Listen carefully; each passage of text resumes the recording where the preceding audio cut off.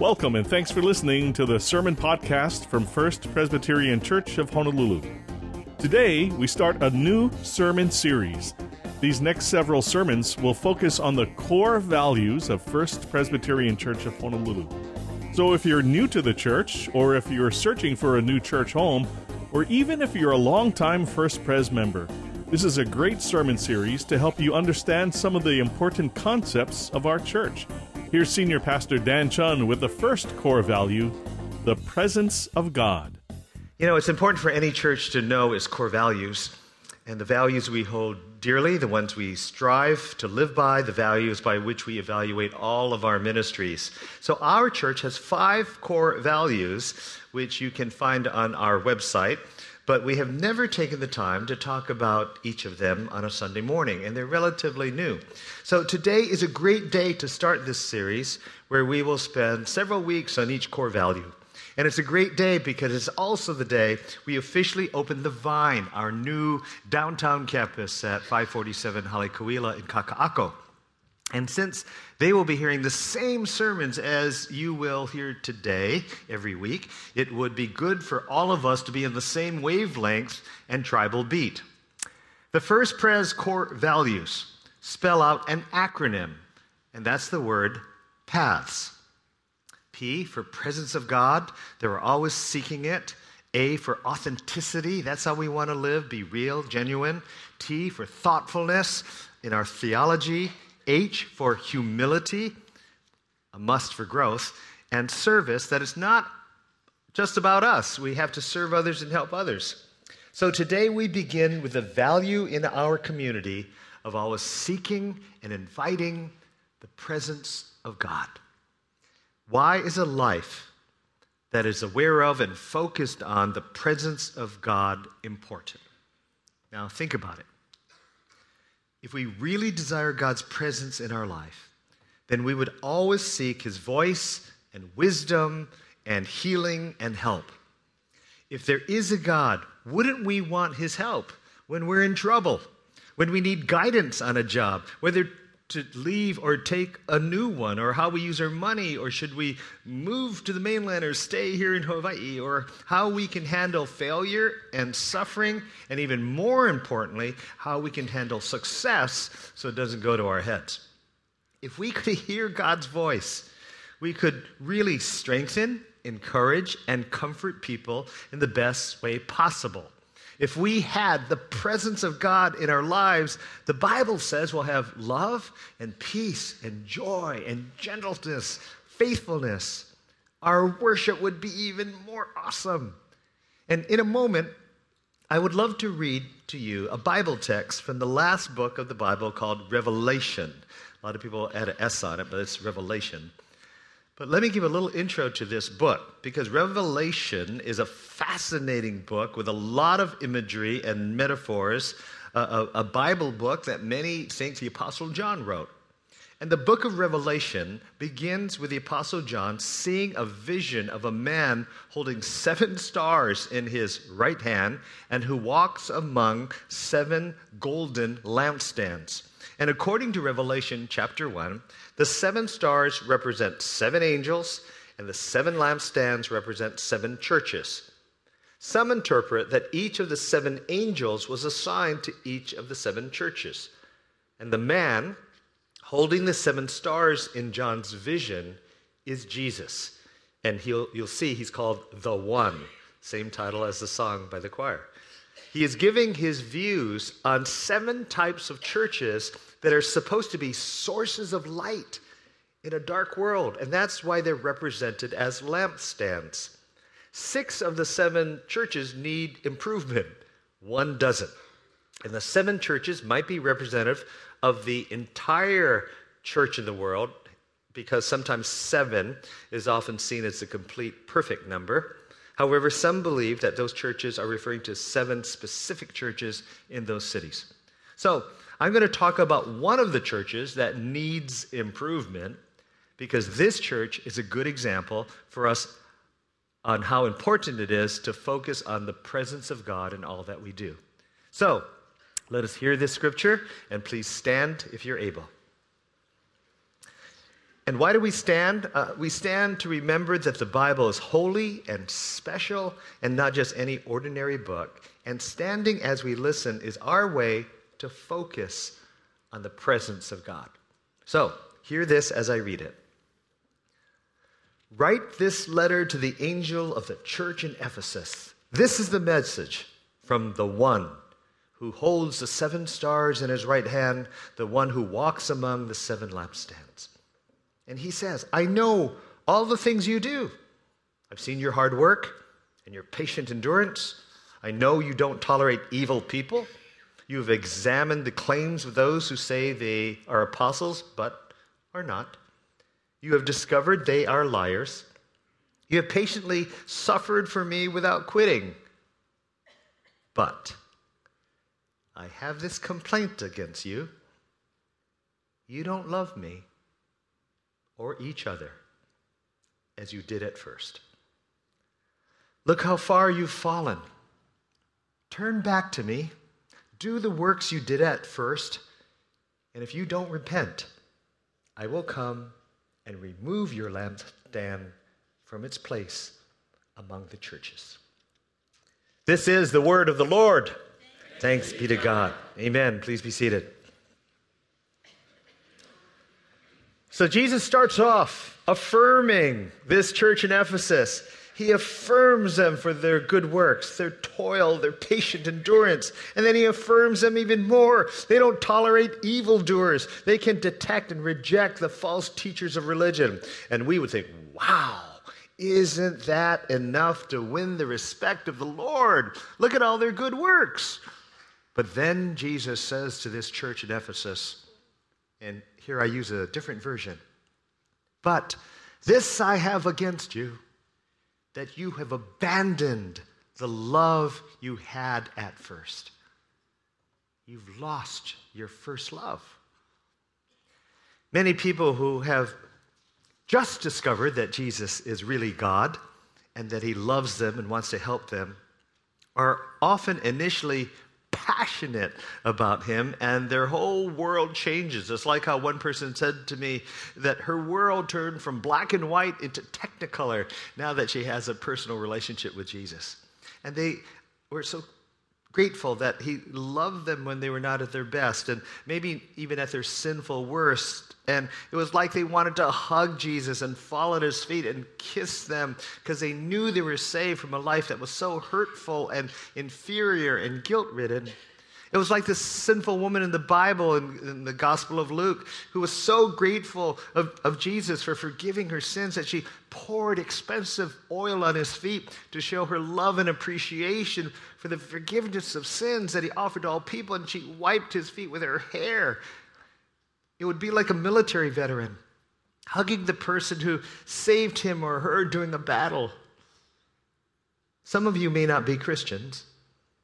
And maybe you might know of friends who first became followers of Jesus, and maybe they invited you to be here today. Maybe you remember how your friends were so zealous when they first came of faith that they excitedly told you about Jesus and that he really was God. And your friends were nuts for Jesus because he gave them hope and joy. And perhaps you thought they were too pushy, and maybe they were. It's kind of like, when guys fall in love at first. They go nuts. They can't stop talking about their romantic other, and they say they're so busy, and then suddenly they have all these free time to see this person, and they act crazy. I mean, tough men buy stuffed bears now, and balloons, and beautiful flowers to give to their loved one. I've seen guys who hate opera now go to an opera because their girlfriends or wives love opera. And women in love who hate country music or car races or sports events still go to them for the sake of the one they love. Why? Because that is what first love does to people. And they want to be with that special person all the time. They go overboard in expressing their love. Jesus is saying in this scripture, church, those who claim to be Christian, show me some of that first love again. When you couldn't help but talk about me to others, and when you passionately wanted to spend time with me, in prayer, or in reading Scripture. Show me some of that first love. When you sought after me and were content just to sit there and pray and talk with me and read my word when it wasn't a chore. When you saw the word actually as my love letters to you. Jesus is saying, have you forgotten that first love that you used to have when you wanted me around? When you enjoyed worshiping, being in my presence, the presence of God. But now, you no longer love me as you first did. And maybe you drifted, or things got stale, or because it became a routine instead of a relationship. Gut check, you all. Where are we on the spectrum of our first love for our Lord? Has our first love for him been transferred to something else that takes up all of our time and interest? Or maybe our hope for my future security has gone to a politician, or gone to a political party, or to a country, or to our money portfolio, or for that power or status or personal achievement that we think that's where our security will come from. Have we a greater love for something or someone else? Have we forgotten the sound of the genuine and replaced it with the racket of the false? Oh, maybe it's not our fault. Oh, when we first were so excited about telling others about Jesus, maybe some of the veteran Christians told us, could you tone it down? Don't be so zealous. Be normal like the rest of us. And maybe someone said or implied that to be a real Christian means we could just go to a worship service, attend meetings, go to Bible studies to be more intellectual about Jesus. And somehow that extinguished that first love, that we would courageously do anything for Jesus, who said, if anyone wants to become my followers, let them deny themselves, take up their cross, follow me. When we lose our first love, it tragically changed, you can hear it in our prayers, into how I can use God to make me and my family more successful and comfortable. And maybe there was a time when we heard the words of the Apostle Paul, who was willing to die for Christ, say, However, I consider my life worth nothing to me. My only aim is to finish the race and complete the task the Lord Jesus has given me, the task of testifying the good news of God's grace. Maybe when there was a time when we were in the throes of first love with Jesus, we were up to try anything. Take up a cross, follow him unto death, believe in prayer resulting in supernatural healing. And maybe that God could actually speak to us and we could give what is called prophetic words, words from God that might encourage, strengthen, and comfort one another. But then our passion for God got old, or maybe even stale, and we weren't always seeking the presence of God in our lives. And we just became as prickly as everyone else. And Jesus said, you don't love me or each other as you did at first. Maybe when we first fell in love with Jesus, we said, I will go anywhere to talk about you. I'll be a missionary. I'll go to Africa. I'll work in the slums for you. But then we were told, no. Use your faith instead to find a good job. Use your faith to be safe, comfortable, well paid. Find a good gig. Forget this love of Jesus to go anywhere. Use Jesus to accomplish your agenda, not his. Be safe, secure. And so we decided not to risk, not to go to Africa. But yet today, maybe we're embarrassed when we read that the United States receives more missionaries than any other country by a 2-to-1 margin over second place, Brazil. Because maybe we lost our first love. That we don't even send people out, we just receive people to tell us about Jesus. Shockingly, in 2013, the number one country that sends missionaries out into the world per capita is not the United States, is not even South Korea, it's Palestine. So here's the deal.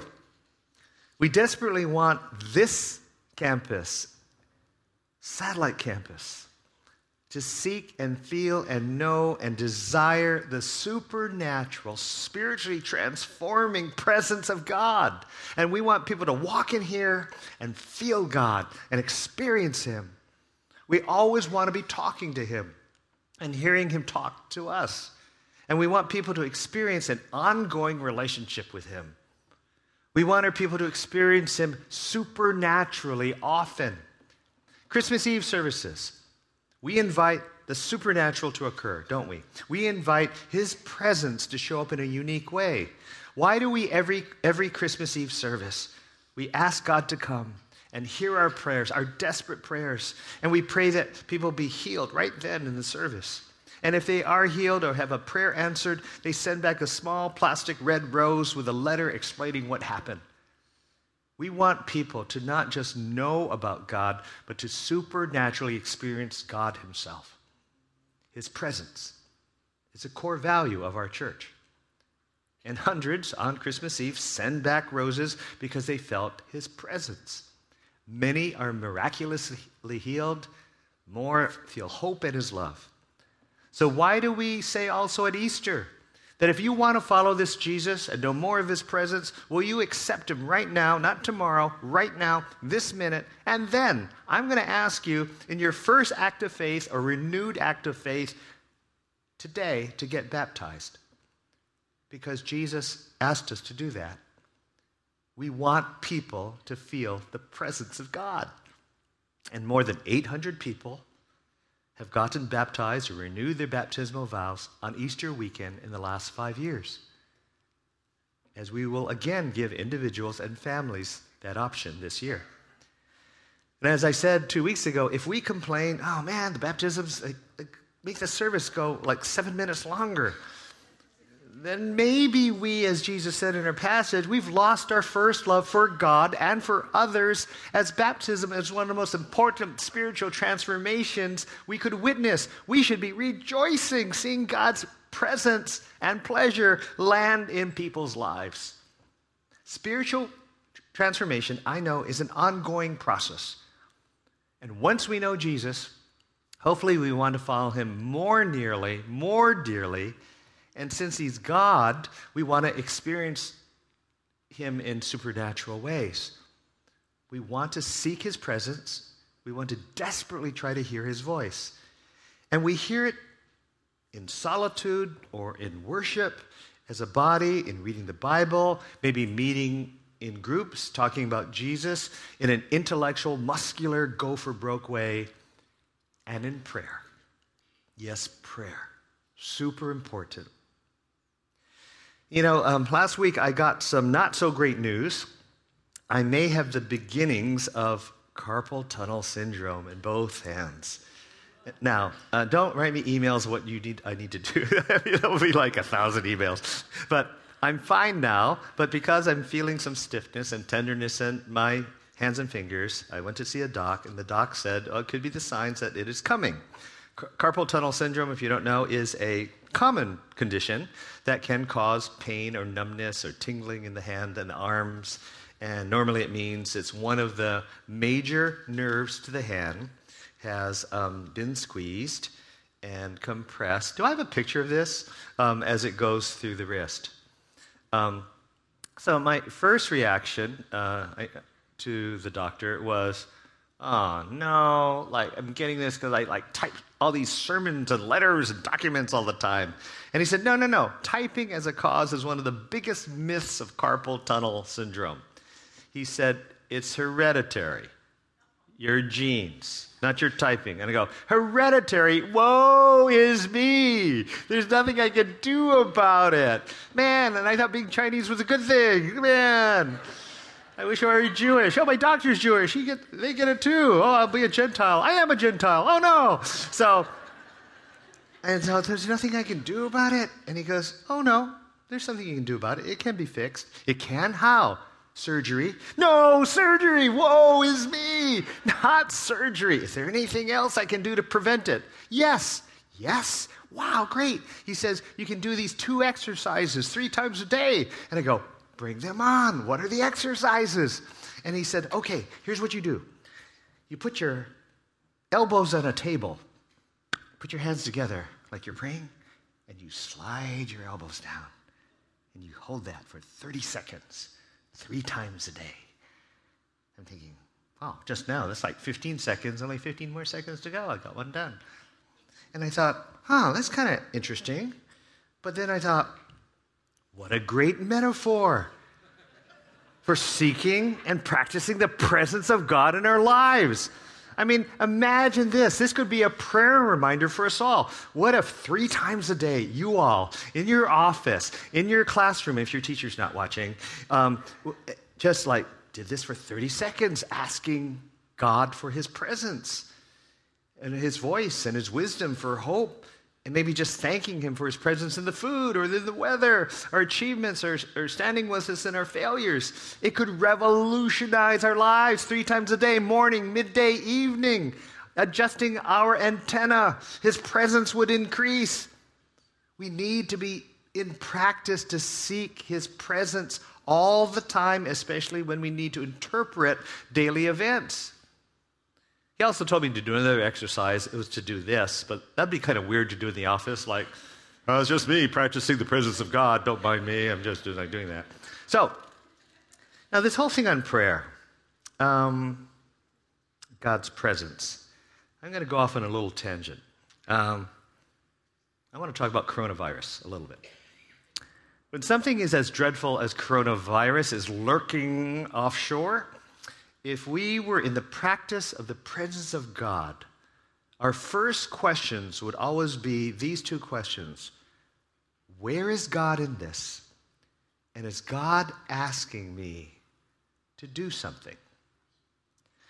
As followers of Jesus, our first instinct should not be to panic or to worry or fret. If we panic, worry, or fret, then what difference is it that you have Jesus in your life? Everybody can panic, worry, and fret. Where is your first love? So always ask every day for all events, where is God in this? What's happening? So yes, starting off, there is a virus that's hitting all of our countries. Is God still with us? Yes. Now maybe he is allowing this so that the world may be called back to him. It's a call for us to worship him and him alone and pray and seek his face and presence. Maybe this scenario is shaking us all up at the core of who or what do we really trust. When our back is to the Red Sea and an enemy army is coming upon us, who do you trust? Is it the CDC, the Center for Disease Control? Is it the WHO, the World Health Organization? Is it the president? Is it the Congress? When we are challenged, do we trust Jesus? Or do we run from him and run to Costco or Sam's Club? Get all the bottled water, the toilet paper, and the Purell. By the way, did you notice we've always had Purell stands near the door when you come in? So, use them. And let's be practical, just as the CDC says. Okay, every day, wash your hands a lot. Wash them as long as it takes to whistle Yankee Doodle Dandy, because that's how long you have to wash. Cover your mouth if you're sneezing or coughing. Stay home if you're sick. And I would add, everybody just chill. Okay? Jesus, his words, our Lord, he told us not to worry. He said to his disciples, therefore I tell you, do not worry about your life, what you will eat, about your body, what you will wear. Who of you, by worrying, can add a single hour to your life? Did you hear that? Worry doesn't help. The coronavirus maybe is a pop quiz to our faith system. Our choice is to freak out or have faith. The second question is God asking me to do something? And I think yes. Be strong, be courageous in the face of danger, be helpful, be an agent of peace in the community and not fear. You know, in 260 AD, a little church history here, the plague hit Alexandria, but the Christians didn't run away. They stayed in the city to help people. Pope Dionysius, well, he's a bishop maybe back then, he wrote of this in his Easter letter, that Christians show their first love to God and to others. So this is a time, as people panic, for you to show courage, fortitude, be resolute in your faith, and calmness. For does it not say in a book called 2 Timothy in the Bible, for God did not give us a spirit of fear, but of power and of love and of a sound mind. So if you have fear, it's not coming from God. He gives you power and love to help others and calm them down and increase their trust in God. He's talking to you right now to calm down. Now, I'm old enough to remember something called Y2K. When the media was telling us that when the new millennium starts, the inner clocks of the computers are going to shut down because they can't figure out how to go from 1999 to 2000. And you know what's happening when they shut down? Planes are going to fall out of the sky. Traffic lights are going to work. Cars are going to be crashing. So you better get food and water and stock them in your house. Never happened. Now, coronavirus is happening, and it may hit our shores. But you can listen to the media, be concerned, but don't freak out. I think the media is fanning some flames. I'm sure God is talking to us right now to calm down. Now, you ask, can God actually talk to us? Can he give us dreams and visions and words or pictures to us? Yes, and I'm going to talk a bit more about that next Sunday, part 2. And if you're... But if you're missing out, I think you need to do 2 things. One is pray, and pray that God will speak to you. And the second part is, pardon my language, then shut up and listen. Listen and track your thoughts, because sometimes his thoughts are counterintuitive, but they are really from him. And what often happens, we pray, and then we shut the prayer, zoom off, and we never listen. So we need to listen to determine, is that thought from God? Is it from the enemy? Is it just worldly logic? Is it my imagination or my own anxiety? And we talk sometimes so much in prayer, which is not bad, but then we don't listen.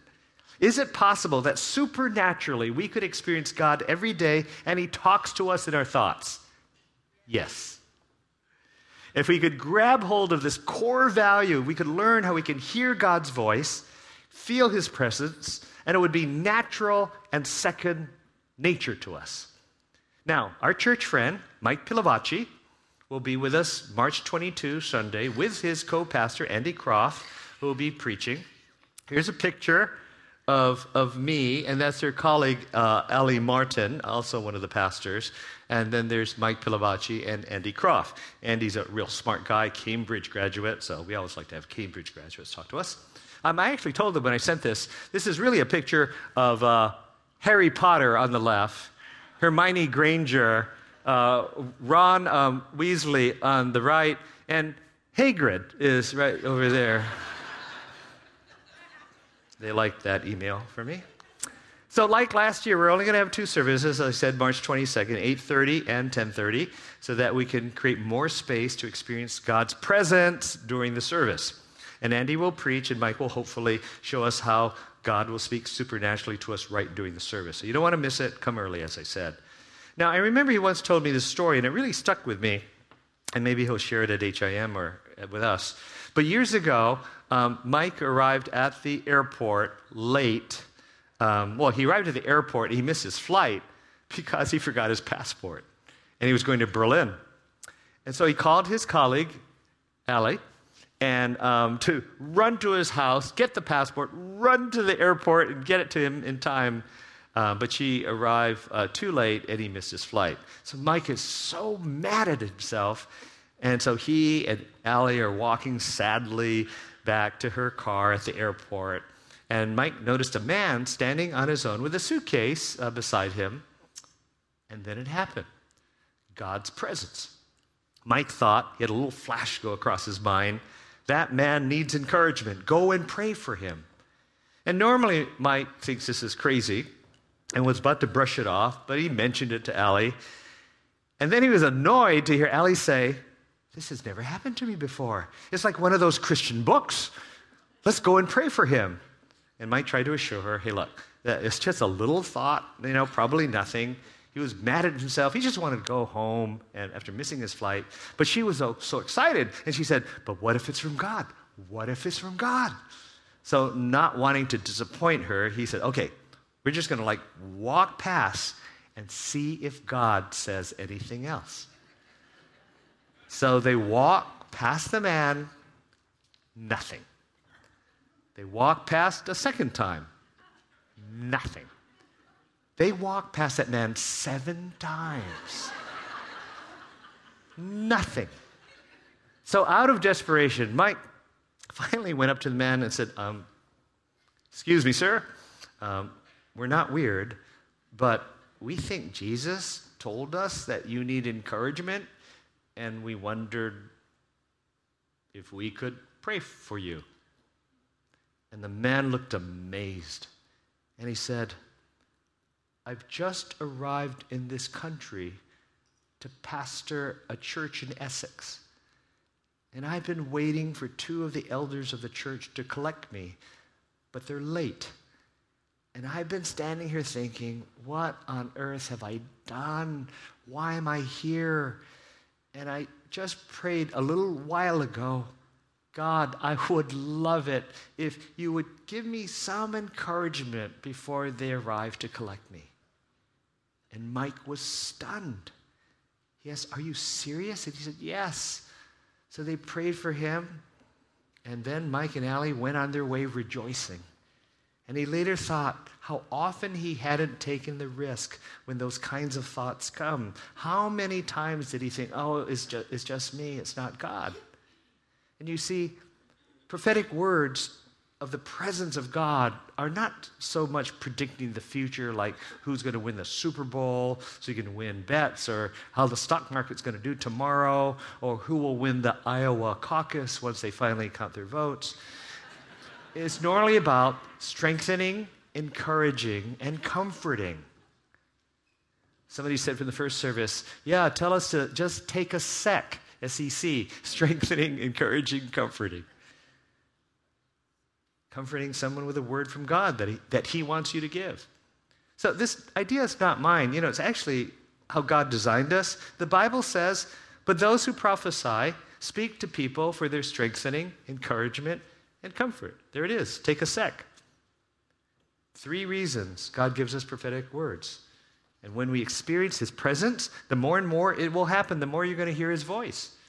And as a core value, I want our church to always seek the presence of God, to be skilled in hearing his voice, guided by him. And you never know when that voice is going to happen. I was in a medical office this past week, and this employee said, oh, my shoulder really hurts. It's like an 8 out of 10. I said, really? And I felt the Lord saying, why don't you pray for him? So I said, hey, would you like me to pray for you? And he said, sure. So we went into a side room, and I prayed for him. And then I was leaving, and he goes, whoa, it's really better. I said, so what is it now? He goes, wow, it's dropped to a 5. There's still something there, but it's much better. I was in another office 2 weeks ago, and a woman there had a really bad migraine, close to a 10. And if you ever had a migraine, you can't just psychologically get them away, right? And I felt God said, why don't you pray a healing prayer for her? And so I asked her, and she said, okay. And as we teach, I asked her permission. Can I put my hand on your shoulder? And she said, yes. And I prayed, and I asked her, so how are you feeling? And she said, "It's gone. I don't have it anymore." And I said, "Really?" I don't know why I always do that. I always do that, like me of little faith. But I always have this childlike wonder and awe, like, wow, God showed up in spite of me. But wouldn't it be great if we could all be practiced in this so much that we could pray and miraculously help so many people and share God's love? And I would love this to be something that's natural and second nature for this church. I desire, as a core value of our church, to seek to listen to God, experience His presence, learn how to pray in His presence, and heal and strengthen, encourage and comfort people and hear His voice. Because, Jesus said, in the Gospel of John, there's this great verse where He says this, "My sheep listen to my voice," because He's the great shepherd. And as God's presence is a process, I know for some of you, you may really want to pray with someone right now that God is doing something in your hearts. And know that our prayer team will be in front of the choir risers and in front of the cross here, and they would love to pray with you, whatever your issue might be. But for all of you, I have a blessing, so please receive this. May the Lord bless you and keep you. May His grace be upon you. May His countenance be upon you. And may you know deep in your heart the wonderful presence of God the Father and the Son and the Holy Spirit. And know that He is with you always. In Christ's name, amen. The presence of God. What are we without it? Ultimately, not much. That's why it's one of the core values here at First Pres. If you'd like to hear this sermon again, you can listen to and download this and other sermons from the First Pres website, fpchawaii.org. Subscribe to the podcast on iTunes or wherever you listen to podcasts.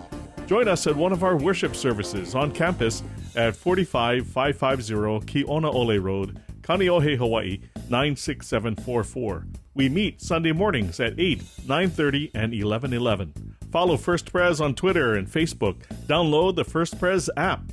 Watch First Pres sermon videos on our website and on Facebook. If you need more, call us at 808-532-1111. For Pastor Dan Chun and the entire staff at First Pres, I'm Michael Shishido. Until next time, God bless you, and thanks for listening. This sermon podcast is copyright 2020 and produced by the Media Ministry of First Presbyterian Church of Honolulu at Ko'olau.